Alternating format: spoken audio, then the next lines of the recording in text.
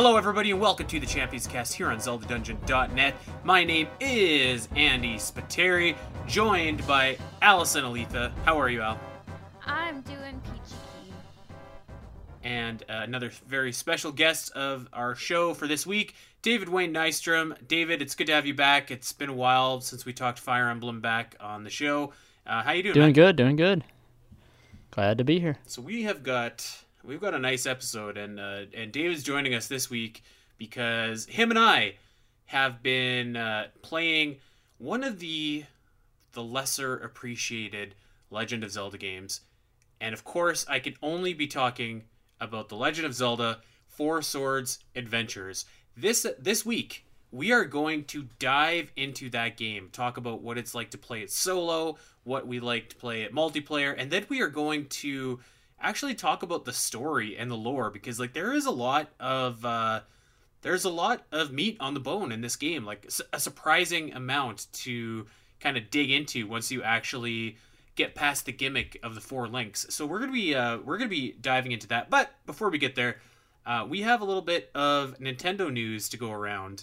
So let's just dive in and start off with the Legends Cookbook digital edition rather. That is out now digitally, and this was kind of a surprise, was it not? They released a digital only version. You're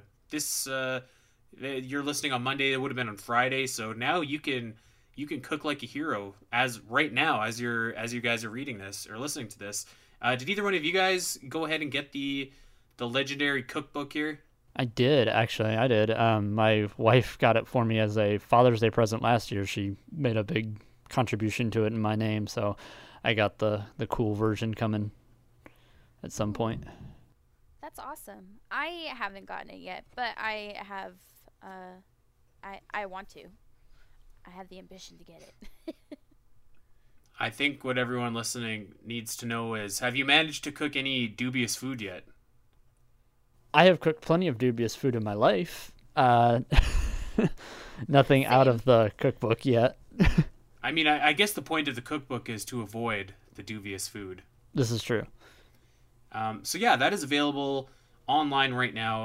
I know that just a ton of people were really excited about the Legends Cookbook. So if you're looking for a PDF version, it's out, and it has tons of really cool recipes inside of it. So maybe one day we'll do a live Champions Cast watch along at the marathon one year where we just try and cook something. I think that would be a disaster, but that'd be fun. It would be so That fun. sounds amazing. Someone else would have to take the lead because I am no cook. Everything I touch is dubious. I might bring that up. That might be something. Well, don't do it this year because I want to do it and I can't go this year, which makes me sad to say. So let's move on to some happier news.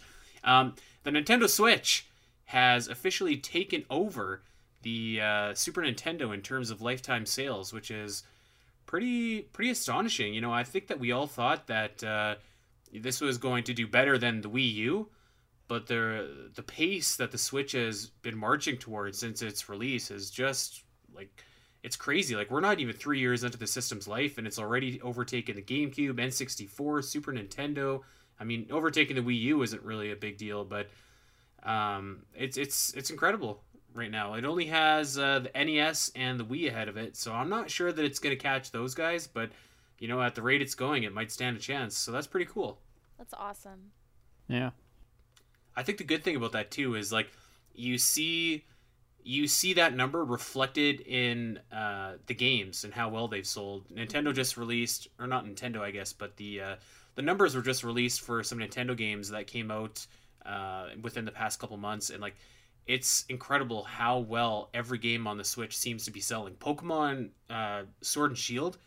Did you guys see how many copies that those games have sold already? How many? Take a guess. 39 million? Yikes. It's not that much. Okay. Pretty unreal. 6. I mean, All right, so you're too high, she's too low. It is sold 16 million. Oh, wow. How Okay. have I not guessed that? Woo! Woo! Yeah, that's absolutely crazy though. Luigi's Mansion is over 5 million. Even Astral Chain is over 1 million copies sold. It's just it speaks to the power of the Switch, and it seems like all the momentum is behind it right now. Speaking of the Switch, another little tidbit of news. Apparently, there is no Pro version of the Nintendo Switch coming out in 2020. Nintendo said that. I don't know if I believe that, but I guess I'll take their word for it. I don't know that I would like to see a Pro version of the Switch myself, but I know a lot of people would. So I do hope that it's maybe something that comes out eventually. But I think that you can't really take anything like that at face value, like in this era where like people want to be surprised and hold their cards close to the chest. I don't know. I think it might happen still. What exactly does Pro version mean? What does that entail? Well, so basically, it's kind of like the opposite of the Switch Lite, where the Switch Lite is like a portable only, designed for more casual play, I guess would be the way to say it. Mm-hmm. This would be kind of like the PlayStation Pro in the sense that like you'd have higher graphical fidelity, you've had presumably better runtimes, frame rates, etc., etc. You might be able to play some of like the big games, let's say like a Cyberpunk 2077 that, typically when publishers are asked why this game or that game isn't coming to the Switch, they'll say that the Switch doesn't have the capabilities to handle that. A Switch Pro would kind of be able to play those kinds of games. Gotcha. And a lot of people have really been really looking for it. I don't know. I think it could happen. I have hope. I don't think I would buy one myself because to me, a Switch Pro kind of like it. Not that it ruins the gimmick of the Switch, but the big draw of the Switch is being able to play anywhere, anytime, docked, on the couch, whatever, right? So, I don't know. I think it would be cool for the people that want it, though. I agree. So I hope he's just pulling our chains here. Let's get into what we're here for, and let's talk all about The Legend of Zelda: Four Swords Adventures. I just finished a solo playthrough of Four Swords Adventures and was extremely impressed. David, I know that you are playing this game right now. Where are you currently at in Four Swords? I'm just crossing into Frozen Hyrule. I was trying to get through more of it, but my son was wanting to play, and then he got grounded, so I kind of had to, or he was wanting to watch me play, I should say. So then I had to balance, do I play or do I wait for him to not be grounded? So I played as much as I could, and then So you've got like one world area plus, left. Yeah. Yes. So I guess we should specify how this game works. So there's different. Are they worlds?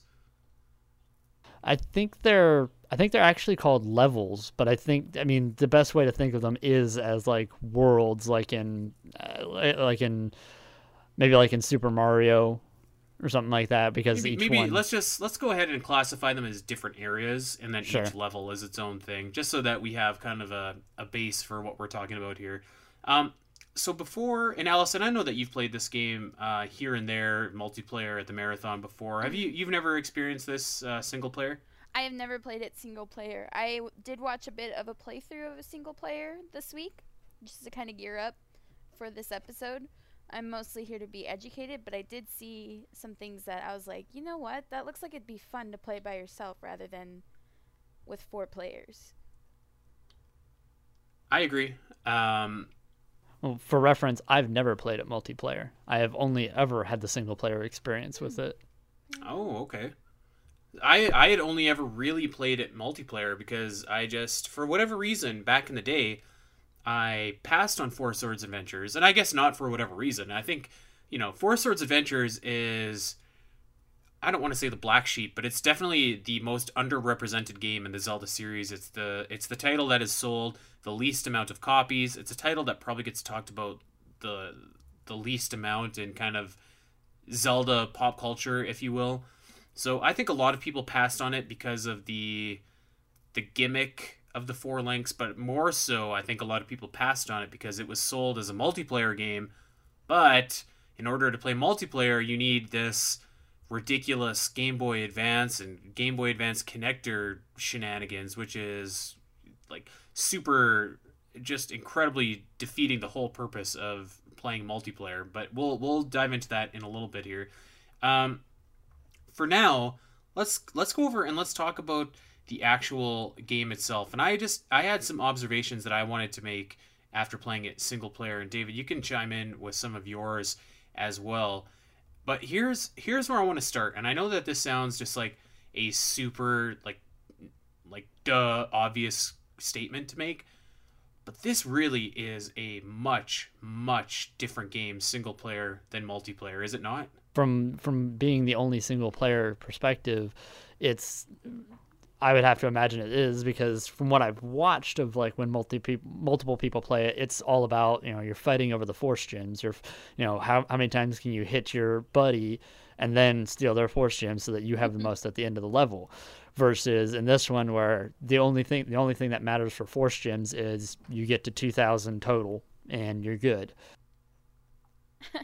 I kind of imagine single player being where I actually play and versus multiplayer where I'm carrying Andy to make sure he doesn't sabotage his teammates. Yeah, pretty much. You've had to do that a few times here and there. But I mean, that was my experience with Four Swords Adventures. Like I always really liked Four Swords Adventures, but I liked it because you're basically messing with your teammates. Like for me, it was fun to just kind of like throw Josh off the edge into a pit and for him to die because of that. Like that was the fun part about Four Swords Adventures to me. So in my mind, like each level is almost like a little competition, or like it's very frantic. Whereas when you play single player, like it really did hit me like it is much more strategic, and there's a lot of thought that you need to put in, and it feels like when you play multiplayer with people, it feels like you're reacting to a lot of things. You're always in a rush to collect force gems, and like whereas you play single player and you can take your time. If there's 4 chests that pop up, you can take your time and go to each one. And you can get all of the spoils. So it seemed to me like it's such a obvious statement, but it just completely changed the complex of the entire game for me. So like all I had really ever known was that frantic kind of style, messing with everybody else. So yeah, it was a real eye opener for me in the first, I would say like 2 levels or so, and it took me a little while to kind of adjust to that after kind of all the shenanigans of playing multiplayer. I think that sounds... I feel like that sounds more appealing, almost. I mean, I almost feel inspired to get a version of it myself and play it solo, just so that I can go through the game more completely. It feels more like a traditional Zelda game in those when you do that, and I mean that kind of is an obvious statement too. But it's it's like, okay, there's 4 chests here. Well, I just get to open all 4 by myself. So you also have that little. You're not competing with other people at the same time as like you were saying, Andy. It's just, you can take your time. You can go through and you can be like, cool. Oh, here's 100 force gems in this one. Here's 10 in this one. Oh, there's a power bracelet in this one. Sweet. Yeah, I mean, you kind of said it right there, but I want to say that again. Like when you play it solo, it really feels like you're playing a traditional Zelda game, because when you play it multiplayer, it really doesn't feel like that in a lot of ways. Obviously this game isn't exactly your traditional Zelda, no matter how you slice it, but like, yeah, playing solo when you can just take your time, you're a bit more meticulous, and it's a bit more, you plot out your moves. It did give me kind of the same vibe as, being in a dungeon in a Zelda game. I don't think you're ever going to have the same experience like that you have in Zelda with overworlds and stuff like that. But yeah, like the almost each level almost feels like its own little dungeon almost. So playing it solo was really, I don't know. I guess this is the best way I can think to put it. I was surprised by the Zelda-ness of it. Like I'd always imagined this is like the weird spin-off, but when I was playing it, I was like, yeah, okay, this is a Zelda game. Interesting thing about that, how you said like each level is almost a dungeon. Last night I was doing just a little extra research into the back side of it, and the game was originally actually delayed to work on the single player mode, and the vision that they had for the single player was that each level felt like its own dungeon. So essentially this game has something like 46 or something like that dungeons, or more than that, whatever it is. this is how it essentially broke down in the developers' minds. Yeah, no, totally. I can definitely see that. And like it's dungeon, or I guess quote unquote dungeons where you wouldn't expect them to. Like everybody often says Village of the Blue Maiden is one of the best levels in the game, and I agree. I think it's one of the best levels, maybe the best level in the entire game, but like it really is just like a giant puzzle, even though you're in a town with all these other townsfolk and stuff like that. So it's very intricate in the way that it's laid out. Actually, like really, that was another thing that I was impressed by playing Four Swords Adventures, was like almost everything is very intricate. Again, I think I'm just so used to playing this multiplayer, and with the hecticness and all the, everything that's going on, and rushing for force gems, like when you can stop and you don't have to rush and constantly go from one spot to the next, like there is a lot of really great puzzles to be found. And even in single player, it's I was kind of wondering how you would go about and do a lot of these puzzles that required Link to be here and then another Link to go off into a separate space. The quick alignment in this game is really awesome. I found it really helps playing solo. So Allison, when you're playing single player, you basically use, if you're playing on a GameCube controller, you use the C stick. And if you press up on the C stick, the 4 links will form a box. If you press like sideways, they'll form a diamond, a straight line, a vertical line, etc. And that's like pretty much for 90% of your puzzles in the game. You just need one of those 4 formations. So it's not as, because I was kind of thinking that it was going to be a pain in the butt if you needed all the Zelda or all the links to go into like a different place. And that aspect, or that mechanic, really, like I thought that it really helped. It really made it a lot easier than perhaps it otherwise would have been. I did see that in the playthrough I was watching, and I thought it was interesting. I was like, ooh, that's actually kind of nice looking. And it would be more hectic if they didn't have that function, but it's even more hectic in multiplayer when you're just like, okay, get over here. I wish you kind of had that button in multiplayer, so you can like get people to interact. One person be the leader. Exactly. You line up here now. That would be cool. Like that's almost half the time spent at a level right there, is trying to get all the links in one place to do the same thing, right? Exactly. No, that's so. A Yeah, nice I really liked that.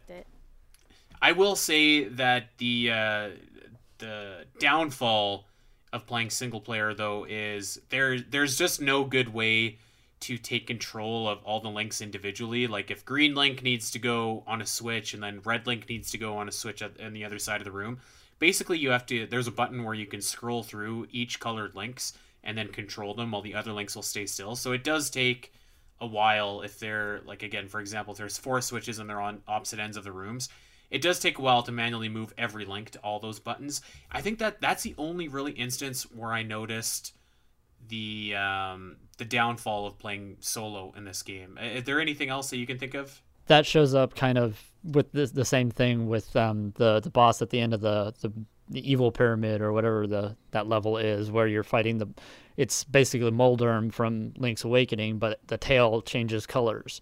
And then eventually there's 2 of them, and the tail changes colors, so you have to rotate through. And you can leave the different colored links in different spots on the floor, but if they get knocked down, they fall down to the pit below, and that gets annoying.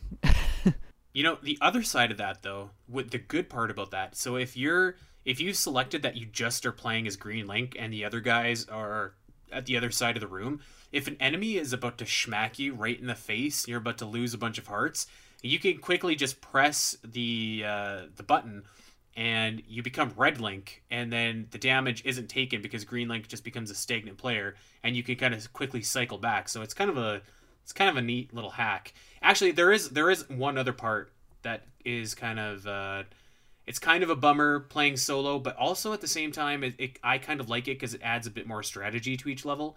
So Al, when you're playing Four Swords Adventures multiplayer, all 4 links can have their own items. Right. And you can plow through a level like that pretty easily, just provided that you have what you need to go.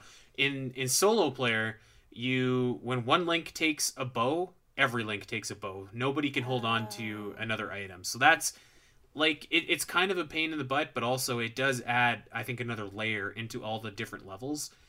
I've always been a fan of that one item gimmick in this game. Like I thought that it was kind of cool. I don't know where do you guys stand on that? I like it. It works. It's unique to this game, really. I can't think of any other Zelda game. Maybe I don't remember the original Four Sword that came with A Link to the Past on Game Boy Advance on that remake, but in this one at least it is, as far as like I said, as far as I remember, very unique to this, so that you're always just, okay, well, I've got the bow now, so now I have to work with the bow. What puzzles can I solve with the bow? And then if you realize, okay, I've solved all the puzzles and there's 4 items in this room, well, what other items is it giving me? Boomerang, lantern, okay, can I use this to solve that puzzle? And so it does, I like it in the sense that it does bring that extra element of strategy into it. You'll get to a point where, like, okay, I've solved all the puzzles, but now I have this item. What puzzle can I solve with this? And figuring out how that works. Yeah, totally. I think that, like, I personally like the gimmick. I know that some people don't, and I can understand why they don't. But I thought that it added an extra layer and, like, an extra kind of, you got to think a little bit ahead, and you got to, if you see the items, like, obviously you're going to need them, so it's just a matter of where. So I really like that. A couple other notes that I had from my playthrough here. I see, I'm going to talk about Village of the Blue Maiden again. I see that people often praise it for its music. I actually thought that the music was just okay. What do you think, David? Same. I can't name any particular tune that is especially unique. Like original to Four Swords, yeah. Yeah, there's nothing that stands out as this is the Four Sword theme. The main theme, like on the title screen, is like a slowed down Zelda's Lullaby, I think. Or maybe it's the original tune, like the main overworld theme. I can't remember now. And that's kind of nice. But again, it's just the same song, slowed down a little bit. Pretty much, yeah. I think it's the overworld theme. But yeah, there's not really a lot of original music in this game, which, I mean, on one hand, it's okay. Like, I'm certainly not complaining because we get all of the great tunes from A Link to the Past. But on the other hand, yeah, I think that maybe I wrote down, like, do people think that Village of the Blue Maiden is a great tune because it's, like, the only tune they can think of from this game that is its own thing? That makes I don't sense. know. That just stuck out to me a little bit when I was playing it. I do like, and I've noticed this before when we're playing at the marathon, we're playing multiplayer, but maybe it's just because I sat down and played every level. There's a lot of awesome stuff from, like, the 3D world of Zeldas that is in this 2D presentation that I really like. There's like the Phantom Ganons from the Wind Waker. There's Kaepora Gabora in here. There's just like a lot of really there's the God, what's his name from Wind Waker? The Hammerlock King? Yeah. Yeah, there's just like a lot of really fun, like, throwbacks from the 3D Zeldas at the time in this game that I really enjoyed. And it's kind of cool to see, like, and I think Minish Cap kind of built on this later, but it was kind of cool to see all those guys show up in this game. I liked it a lot. I think that's I think that's actually kind of cool. And when you said that, I was thinking of Minish Cap and how a lot of the things I notice in Minish Cap are, like, the sounds that are recycled from other Zelda games. Like, so you got Four Swords Adventures that has all these, like, recurring characters that are from other 3D Zelda games, and I just think that's kind of cool because then you can look at it and be like, oh my god, I know that guy. This is neat. Or, oh, I know the sound. That's cool. I want to say, and I could be wrong. Somebody might have to fact check me here. But I want to say that Minish Cap was the first Zelda game to introduce all of the rest of the Tingle Brothers. Oof, I don't know. Didn't the Wind Waker have multiple Tingle Brothers? Because they were the ones pushing. I don't think they had names.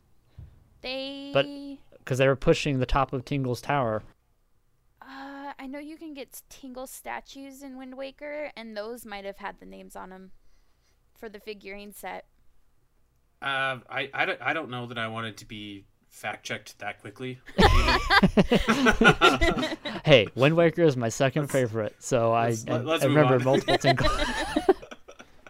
Any game with multiple Tingles is obviously a game for me. Actually, let's take a sidebar here for a second. I love that, like, people think of me and, like, like they're just like, oh, this guy likes Tingle. You remember? So I'm at home yesterday. I'm on my couch, and David tags me on Twitter on something. I'm like, what is this? And it's a link, and he's like, yeah, I saw this and thought of you, and it was a pack called Too Much Tingle Pack. So naturally, I was just like, I've already looked into this. Actually, I know all about it. Don't worry. Yeah.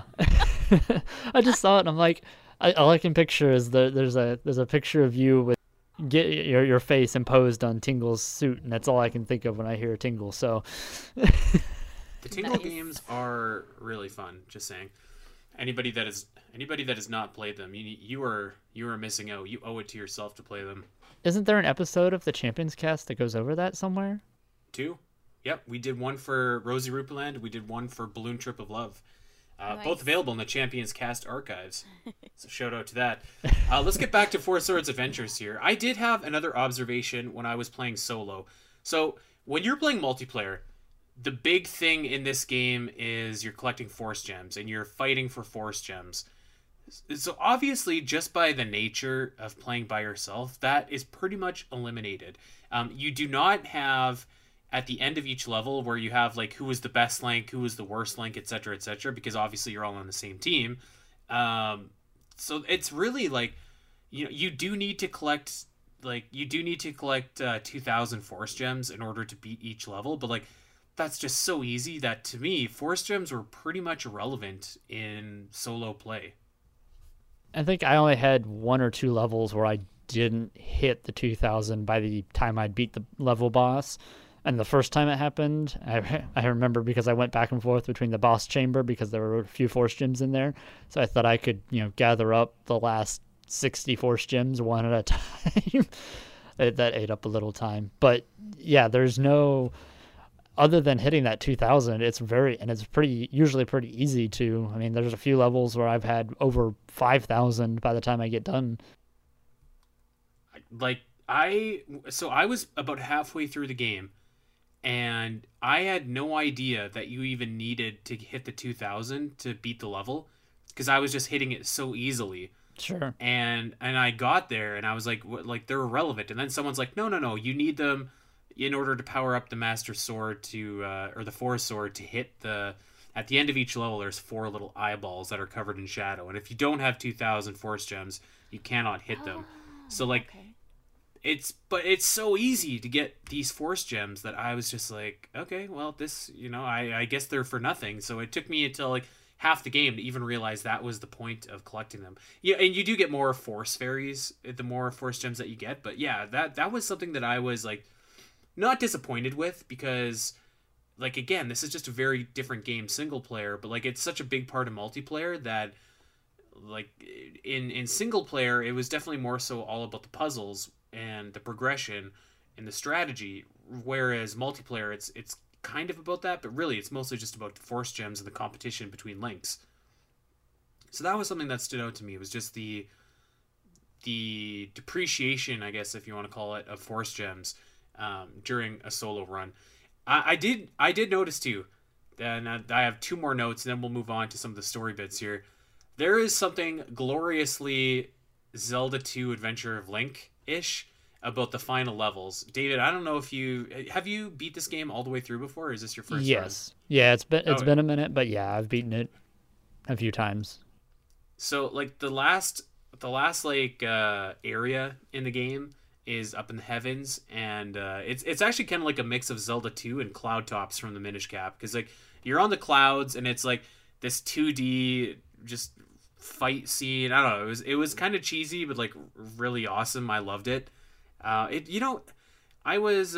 had put down in my notes too, and Mossy's kind of came in and debunked me on this, but I was like, I'm surprised that he doesn't like this game more, because when I was playing it, I was like, man, this is the closest thing to a Zelda arcade game that we'll ever get. Like, it feels like an arcade game to me. I can see that. Must put in 4 quarters to advance to the next world, the next area. Like, it's got those self-contained levels. It's got 4 players on the same screen for, more or less most of the time. And yeah, I don't know. There's just there's something very arcadish about it. So yeah, I'm always surprised that he doesn't like it more. I also found actually that the levels are nice bite-sized levels. Like you probably don't spend more than 30, maybe 40 minutes at most on any one particular level. So I appreciated that. Which is funny because we always hear how long this game is from a lot of people at the marathon, and it is quite a long game. I think it takes us 12 hours to play it all? Yeah, something like 12 hours. But again, that's because you have to coordinate with 3 other people to complete the game. Whereas, if you're just playing it solo, then you're the only strategist you need there. That's a very good point. Even there, though, I feel like it's still probably at least 8 hours ish. I don't know how much time you're shaving off dealing with other people. I imagine it's a lot. I mean, on one hand, you do have the advantage where like everybody can have their own item in multiplayer, but I think it definitely does take longer because you have everybody just kind of fooling around. So okay, let's talk about the accessibility of this game, and this is the absolute biggest problem that Four Swords Adventures has, is that there's not really a great way to play it. Like even myself, in order for me to play this game, I had to go and track down a copy of Four Swords Adventures on the GameCube. I had to go and order a Wii HDMI adapter because I have my Wii, but I have the old AVI cables, so I wasn't gonna play it like on my HD TV, not with an HDMI cord. So I got the adapter for that. I had to dig out an old GameCube controller for my Wii. I had to find an old memory card to save it to. So like, there's just a lot of stuff that you need to get in order to play this game. And if you want to play it multiplayer, I mean, you need 4 Game Boy Advances, 4 GameCube to Game Boy Advance connection cables. It's just terrible.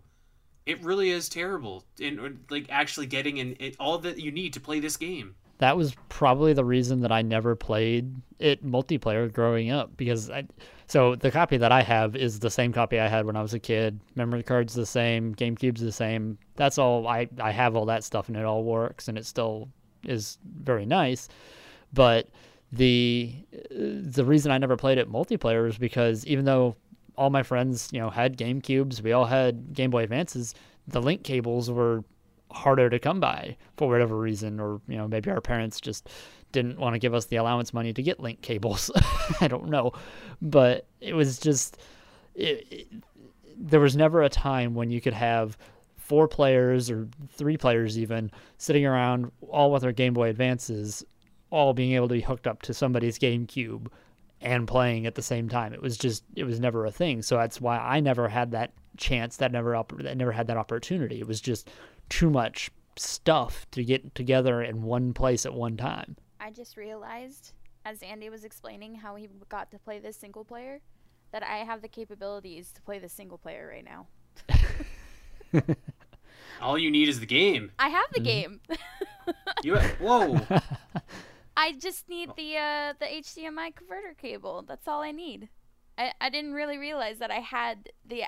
See, that's what we're talking about, the accessibility. Like, you hear about it, over years and years since this game came out, and you just think, I really don't have the capabilities to play this game, even single player, because you just hear about, like, how difficult it is, even with multiplayer. So now, like, listening to how you just put that together for yourself, Andy, I'm just like, I actually have the capabilities to play this single player. Well, and actually, the good part is what you're missing is the cheapest part of the ensemble. That's awesome. I think that I found a Wii HDMI converter for like $10 on Amazon. Nice. Maybe not even, actually. I think I have one similar that's an RCA to HDMI that I got on Amazon for like $6 or $7, something like that. So even if you don't have a Wii but you have a GameCube, you can still RCA into HDMI upgrade. I will say for Allison, if you're thinking of playing it, or for anybody that's listening to this and thinking of playing Four Swords Adventures, which I really do encourage you guys to do. This game is really fun to play solo. Get the GameCube adapter if you have a GameCube instead of a Wii, because if you do the Wii, then you have to Then you have to dig out your sensor bar and like a Wiimote, and you have to mess around with that, and then click on GameCube games. I wish I would have actually just gotten the GameCube adapter instead of the Wii adapter. So there's little pro tip for you guys. But yeah, I mean, I think that this game, it's so ripe for a remake. And I know that we've said it before on this show, but like sitting down and playing it again, it just like, it really formulated how in my mind this would be an easy task to do. The obvious answer is you make this an online game, and then that totally takes away the need for Game Boy Advances, right? If the three of us were playing online and I went into a house, then my screen could show that house and your guys' screen could still stay the same with the little arrow that shows where I am, right? Yep. The only problem with porting it and making it, like upgrading it basically, would be if you were to play local cooperative play, which I think most people would probably play online cooperative play. But so I'm playing this game solo, and I'm like, you know what? This is not as hard as I think that it probably is. If you guys were beside me on my couch playing this game, so what happens when you are playing and you walk into a house, a little screen that's like half the size of the regular screen pops up, and it's like the Game Boy Advance window, right? Mm-hmm. All you need to do is make that screen just a little bit smaller and move it into the corner. Move it into the top left, the bottom right, whatever. Make it like the old school, like split screen, GoldenEye screens or whatever. That's good enough for the small amount of time that we spend inside houses and caverns where the other guys aren't there. Mm-hmm. I really think it's that easy, and I really think that this game would just benefit so much from being remade. It's a great game to play solo. I was really impressed by how good it was. I think there's a market for it for sure, for it to be remade. Especially after the abomination that was Triforce Heroes. I think multiplayer Zelda can, like, that game, Triforce Heroes, I think, and I've just actually started to play it again. I picked up a copy today, I don't know why. But it's, one of the reasons that I thought that Triforce Heroes was so bad was because Four Swords Adventures is evidence that multiplayer Zelda can be done correctly and fun and awesome. So yeah, so if anyone out there is listening to this and you're kind of on the fence about, is this game any good? Is it not any good? I think that it's actually excellent to play single player. I'm going to go ahead and make a bold statement here. I think that this is my favorite Zelda game released on the GameCube. Ooh. Wait, so do you consider like, oh, never mind. That's a dumb question to ask you. No, you go ahead and say it. The people want to hear it. I want to answer it. I was going to say, are you one of those people that consider Twilight Princess a GameCube game? But then I was like, look at who I'm talking to. He's literally going to say ugly in the next 2 seconds. Twilight Princess is ugly. Definitely. Twilight Princess is a fine game. There, I'll go on record as that. It's ugly, though. It's a fine, ugly game. So... No, you know what? Actually, I want to take this opportunity, actually, while we're talking about Twilight Princess. I ranked it, first of all, I ranked it higher than Mossy's did on the original show. Second of all, I do like Twilight Princess. I do like that game. It's just ugly. and long. Too long. Plodding. Ugly. But yes, I actually consider that a Wii game because I got it for the Wii. But in the context of my statement of Four Swords Adventures being the best GameCube game, yeah, Twilight Princess is a GameCube game. Yeah, I can't go there. I can't go that far. It's a great game, but I can't go that far. Four Swords Adventures is a great looking game, actually. That is not an ugly game. That's a really, really nice looking game. Yeah, it's actually pretty aesthetically pleasing for a Zelda game. Yeah, I like it a lot. Yep, I know. I was just about to say something that maybe I went too far, but I don't think I did. I think I like Four Swords Adventures the most of any game that released on the most of any Zelda game that released on the GameCube. The only other Zelda game that I could think released on the GameCube was the Wind Waker, or was there another Zelda game? The only ones that I can think of are the Wind Waker, Four Swords Adventures, and Twilight Princess. Same. Yes. So if you want to be really, really technical, Ocarina of Time Master Quest Master was technically Quest. released, Yeah. but we're not going to count that. No. Considering how much I dislike Wind Waker on the GameCube, I can get behind your statement, Andy. Yes. That's what I'm talking about. I still However, Wind Waker's still a better game than Four Swords Adventures. It's just the HD version. So I want to talk about the story of Four Swords Adventures, and this is the entire thing that prompted my playthrough of this. I probably would have been okay just to think of Four Swords Adventures as like this frantic multiplayer Zelda that I can play once a year with my friends and we can fool around and whatever. But every time that we play this game, and it takes us 12 hours, as we mentioned, to play Four Swords Adventures, there's a lot of text that we skip. Mm-hmm. So I was like, what is going on in this game? Because I had never played it like, front to back, start to finish. I had just played segments, much like we do at the marathon. So I was like, you know what? I think it's time for me to sit down, play this game, and learn about its story. And I was surprised to see like how much story there is in the game, like how many different references and stuff that there are in this game to other Zelda games, and like neat Zelda callbacks. And Zelda games that had not yet come, like Twilight Princess. Yeah. I'm not really. Everyone listening to this knows I'm not much of like a timeline guy. I think that the whole thing is silly, but I do like games that reference Zelda games that reference other Zelda games, and I do like games that are like obviously they have an arc. Like Four Swords Adventures is a continuation of the story told in Minish Cap and Four Swords. So I do like that. I think it's really cool, and this you get a really, as you get deeper into this game, you get some really cool moments, I think, between some of the series' best villains. So I guess let's just go ahead and set the stage here. So basically, the story starts off, the Wind Mage Vaati has escaped his ancient seal, and he's captured all of the maidens in the land, and he's wrecking havoc. And what's happened is that not only is Vaati on the loose, but there are these dark doppelgangers of Link everywhere. So we have just problems all over the place here.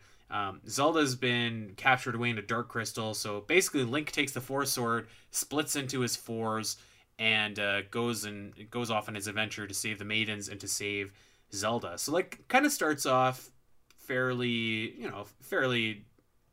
normally, as any Zelda game does.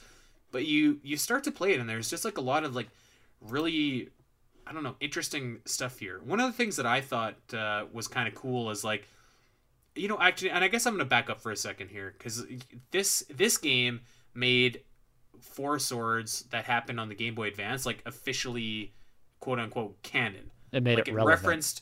It referenced the events in that game, and that game, like Four Swords, obviously referenced or would go on to be, or Minish Cap would kind of take what happened in Four Swords and use that for the basis for its game.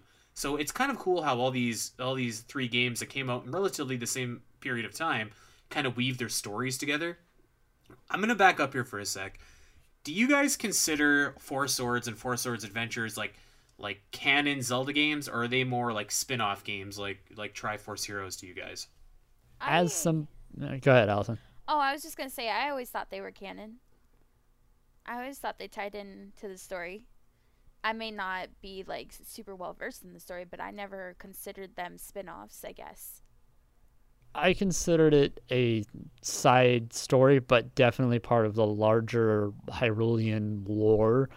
And I'm somebody who does love the timeline. I love digging into that. There's little gripes I have with it, but overall, I thought I love that. I was super excited.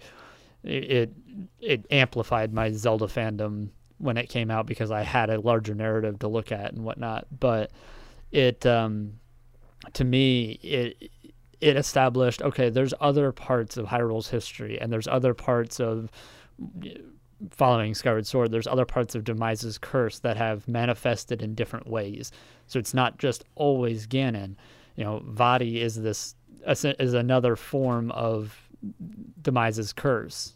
I think Vaati is one of the best villains in Zelda. Now, granted, you don't get Picori Vadi in Four Swords or Four Swords Adventures, but like still just knowing that that's what he was like way back when, I thought that was really cool. Yep. It establishes that it's been ages since Vadi has been sealed away, and so I was kind of doing some research on this, and I was like quite surprised by how far apart, again, according to the Zelda timeline, the Four Swords Adventures takes place from Four Swords. So I want to say Minish Cap and Four Swords are like the second and third games on the Zelda timeline. Yes. Four Swords Adventures is like the very, very last game in the child timeline. So like it's way, way after everything that's happened. That's kind of weird. I don't know why that struck me. That is one of the things that does still irritate me, because you have these two games that are part of its, inner canon, inner lore, but they're so distant and far apart. And then you have Ocarina of Time and Twilight Princess and Majora's Mask all crammed in between these two events. And I'm like, that always kind of sat wrong with me. But this is getting a little ahead of ourselves in the story, but what they do with Ganondorf and all that stuff in Four Swords Adventures is interesting in that context. Right. Well, I mean, we can kind of just jump all over the place here and talk about the interesting story beats. So I think what you're referencing here is, and we'll set the table a bit here. So Vadi is your main villain, and you find out that not only are we dealing with Vadi, but you're actually dealing with Ganondorf too. So I was really excited by that, because when I was playing it, I was like, I don't remember fighting Ganondorf in this game. I'm pretty sure you fight Ganon, but not Ganondorf. So just seeing, again, kind of that 3D reference, because when they say that, of course, I'm thinking of Ganondorf from Ocarina of Time, right? Mm-hmm. So when they say that, I was like, sweet, I didn't know that he was back, or like I didn't know that this happened or anything like that. So I was a little bit excited to finally get down and fight him. The thing is that apparently this is a different Ganondorf. I think they make it more clear actually in the manga adaptation, but it is canon. If you go into like Hyrule Historia and the Encyclopedia, that Ganondorf is a reincarnation of the Ganondorf from Ocarina of Time, Twilight Princess. He is his own person, his own individual being, but his destiny is essentially tied up in the same nasty cycle. I mean, I guess that makes sense, because Twilight Princess Ganondorf he dies. He's killed. He's not sealed away. He's killed. Yep. I just thought that was interesting, because when I saw Ganondorf, to me when a Zelda game says Ganondorf, that to me implies like the character that we all know and love from some of the more, I guess, important Zelda games like Ocarina, Twilight Princess, etc. I think like when I just see Ganon as a villain, that's kind of more just like a generic thing to me, if that makes sense. Yeah, I sure. did the exact same thing. Like it's almost just like fighting Bowser, but it's just kind of like it's an enemy that we all know that could be at the end of the game. But when you're talking about Ganondorf, the character, I'm like, okay, well, we know this guy, we know a lot about him and everything like that. So, I was just like, man, how are they gonna do this? Like, because he dead, and that's what surprised me about the the timeline placement, because I had never looked at where this game was on the timeline. It's just not my thing. But when I saw that it was like the very, very last game, I'm like, I'm pretty sure Ganondorf is dead. Like, I think he's done for at this point. So like, I wonder what we're doing to bring him back. So I was kind of excited, but yeah, I don't know. It was weird to see that we have now a different Ganondorf, because I've always kind of thought that like the whole Demise is Cursed would just possess someone else, someone new. Well, I think one of the things that gets me, and I just kind of had this thought of, when you first get to learning about Ganondorf in this game, they tell you the same basic history from that you get in Ocarina of Time. About every 100 years, there's a male born to the Gerudo tribe, and he is supposed to be our leader. Wouldn't this generation of Gerudo look back on their history and say, last time we named a guy, our male king, Ganondorf, a lot of bad things happened. So let's not use this name again. And I guess to be fair, like it's been ages since the last, but maybe I was just reading into this, but it sounded like when you go to the Gerudo village, it mostly seems like they're talking about Ganondorf like he's a pretty decent guy until he just kind of goes AWOL and goes into the pyramid. Yeah, which is actually, that's a really cool thing too. So like some of the levels take place in a pyramid, and so in my mind I'm like, this is awesome, this is the pyramid from the Dark World.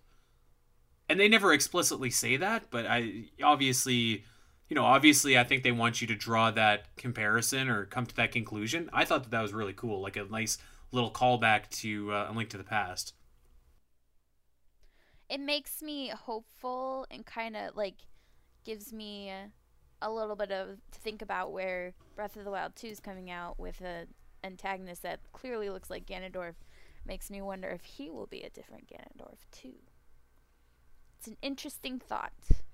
There is precedent for bringing someone back from the dead or making a new Ganondorf, according to Forest Swords Adventures. So I do think that it was kind of a little disappointing to me because you don't ever get to see Ganondorf or fight Ganondorf. You find out that he has stolen the trident from the pyramid, and then that turns him into Ganon, the traditional blue Ganon that we all know and love. I would have loved to see a fight with like Ganon and Vaati together, actually. And I kind of feel if I'm gonna be fair, and I'm gonna go ahead and say give Twilight Princess troubles last week for what they did with Zant and Ganondorf coming in and replacing him. They kind of did the same thing with Vaati in this game, where like Vaati was the big bad of the game until you're just like, nope, it's actually Ganondorf, and then you fight Vaati, but he's just like the second to last boss, and it's by the time that you fight him, you know that it's all about Ganon. I agree with that, and that's always been one of my issues with Twilight Princess too. But I actually kind of think that precedence for that was set in A Link to the Past, and I'm not throwing shade on A Link to the Past. It is an icon of Zelda, whatever. But Aghanim is that same sort of role where he's really the first bad guy you're introduced to, and his whole intent is to bring Ganon into the light world. And so I think every time that a Zelda game has done that, I think it's been maybe more poorly done, but it's been a reference back to that because that worked so well in A Link to the Past. Yeah, like I think with Aghanim, at least you knew that he was trying to resurrect someone else. Like you knew that he had a master that he was trying to bring back. Yes, and that's I think that's why I think this is, when you have these, it's a poorer version of that. I think them trying to be maybe more subtle about, maybe they're really working for somebody else and things like that. It doesn't work as well because then you're like, well, you're not the main bad guy. You're jabroni number 1 or jabroni number 2. Oh man. So let's talk about one thing that I think that this game also does that's pretty cool. You end up fighting who are called the Knights of Hyrule, and there's 4 knights, and each of them has been like basically murdered and corrupted. So it's kind of cool because you're fighting these guys and you're trying to get these royal jewels back, and you got to beat them all, and they're all Stalfos now. I really like that part of the story. It would have been cool if they had maybe a bit more backstory to them, but just as like kind of antagonists, I thought that was like pretty awesome. It kind of like a nice little parallel with the 4 knights versus the 4 links. And the 4 champions. The 4 champions, there you go. Maybe later on, yeah. I wonder, yeah, that's kind of a neat little quinky dink. That was my first thought when I was replaying this, and I remembered the 4 Knights of Hyrule here, and I'm like, well, the 4 Knights of Hyrule, that's essentially what the champions were in Breath of the Wild. Is they are, they're the 4 leaders of these people chosen to defend Hyrule. Well, that's essentially what the 4 Knights were doing. Is we're defending Hyrule by protecting the gems, the crests, and whatnot. That's pretty cool, actually. Yeah, I didn't even think of that. That's a really cool comparison to make, actually. Another really cool comparison to make, as we have kind of said earlier in the show here, is speaking of Twilight Princess. So we learn about a tribe long ago. They're called, actually, I'll just quote directly from the game. A dark tribe invaded Hyrule and then were sealed away in the mirror. And it's called the Dark Mirror. And Ganondorf has actually stolen this Dark Mirror. And that is how he's producing all of these Shadow Links that are terrorizing Hyrule. I mean, like, does this sound like a game that we were talking about just last week? It does. That's really cool, because this game came out before Twilight Princess did. Maybe that's where they got their idea from. But it's not the same tribe, it's different, right? Or does it feel like it's the same? They don't really say it. They're quite ambiguous about it, actually. Yeah, the only connection I think is the Zuna tribe there in the desert, because they were the ones that supposedly were descended from the ones that built the pyramid. But I don't think there's an actual connection to the mirror through them. It makes me wonder if it's a different one, like just how many openings to all these other worlds there are. How many magic mirrors does the royal family have laying around? It's interesting. I like that idea that there's so many different parallel worlds going on, with different, like Hyrule can't figure their lives out, so they're just like, let's just throw them in this mirror, send them somewhere else.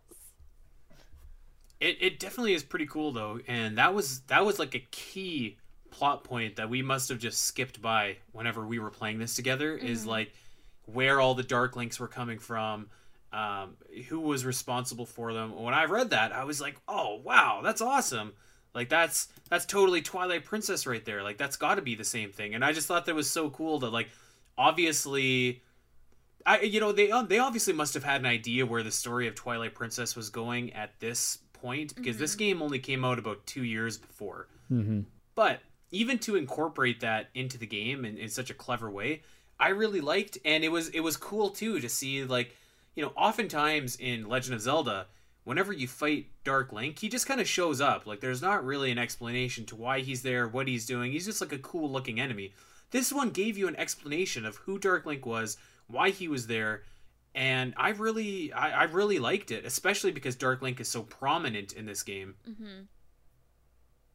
Yeah, I thought that was like, I thought it was really cool. I was like actually blown away when I read that. And you mentioned the Zuna tribe. Let's actually talk about them for a second, because they are equatorial, I guess is the word, to Four Swords Adventures. They have never been in another Zelda game. So these guys kind of look like Subrosians almost from the Oracle games, where they have, it looks like they have hoods on. They're kind of like, it looks like they're green bodies. They're kind of Middle Eastern inspired looking characters. I thought it was really cool that we get this entire species basically that we don't see in any other Zelda game. So I hope that we see the Zuna tribe in another game. That'd be kind of cool. It looks like they're kind of keepers of the pyramid is their role in this game. Maybe they'll be the retconned Zonai from Breath of the Wild. Oh, brother. With all their like crazy architecture and stuff like that. And the swirls. Yeah. So yeah, I just want to put over Four Swords Adventures here for a minute, because I like everyone else, like everyone listening to this, I'm sure, have heard that this is not one of the better Zelda games, have heard that there's, it's not worth the effort that it takes to play it. I really, really, really strongly encourage anybody that is on the fence with Four Swords Adventures, if you have the capability of playing it solo, I really encourage you guys to do so. It's really fun. I had a really good time with it.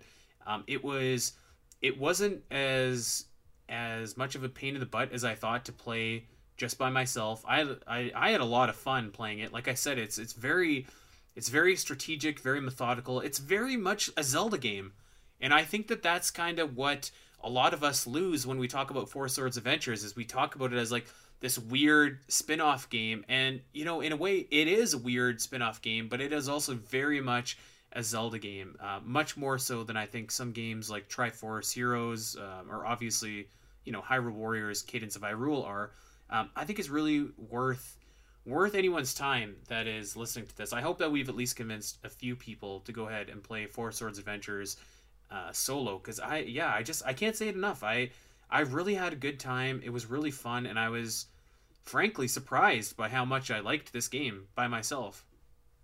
I imagine it's going to be part of the definitive ranking series that Mossy's and Goo are doing.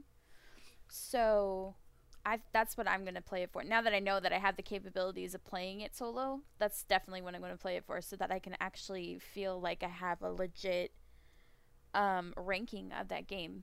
That's what I'm looking forward to for it. Well, and I think one other like neat thing that I love about it is it's the only canon Zelda game that brings together really all the three biggest final bosses in Vaati, Ganon, and Dark Link. And it's just, the fact that you have all three of those in a game that's canon to the lore and is so much fun to play is just really unique and really fun.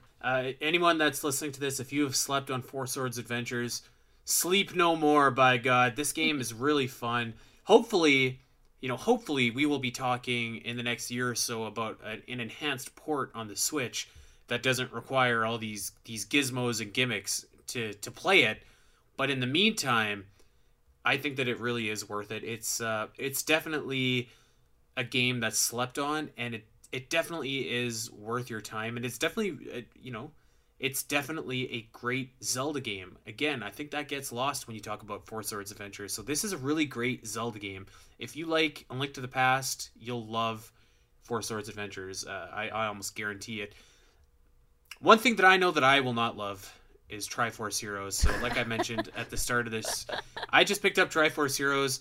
That's going to probably be the next game that we do a deep dive into like we did today. God. But you're playing it solo? Yeah. Maybe it'll be better. Maybe it'll be better solo. We've had a conversation about this. I think he needs to play it multiplayer because he hasn't really in any real way.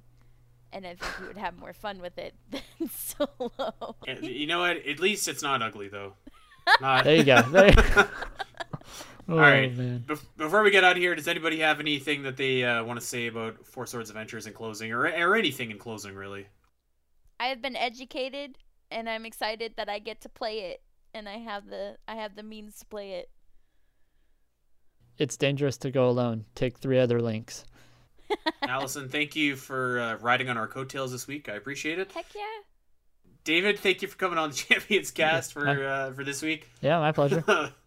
That was fun. I always love talking and doing these deep dives into the different Zelda games. We want you guys to deep dive into Podbean, iTunes, or wherever you get your podcasts, to like and subscribe.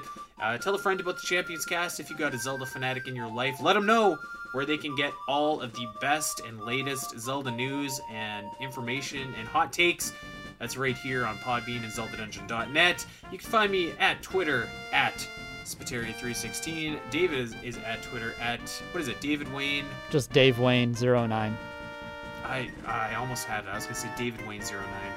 It's close. Allison is at Allison Aletha. That's going to do it for us.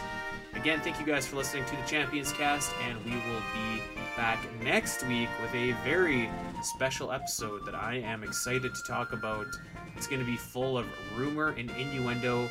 We will see you then. Take care. Bye.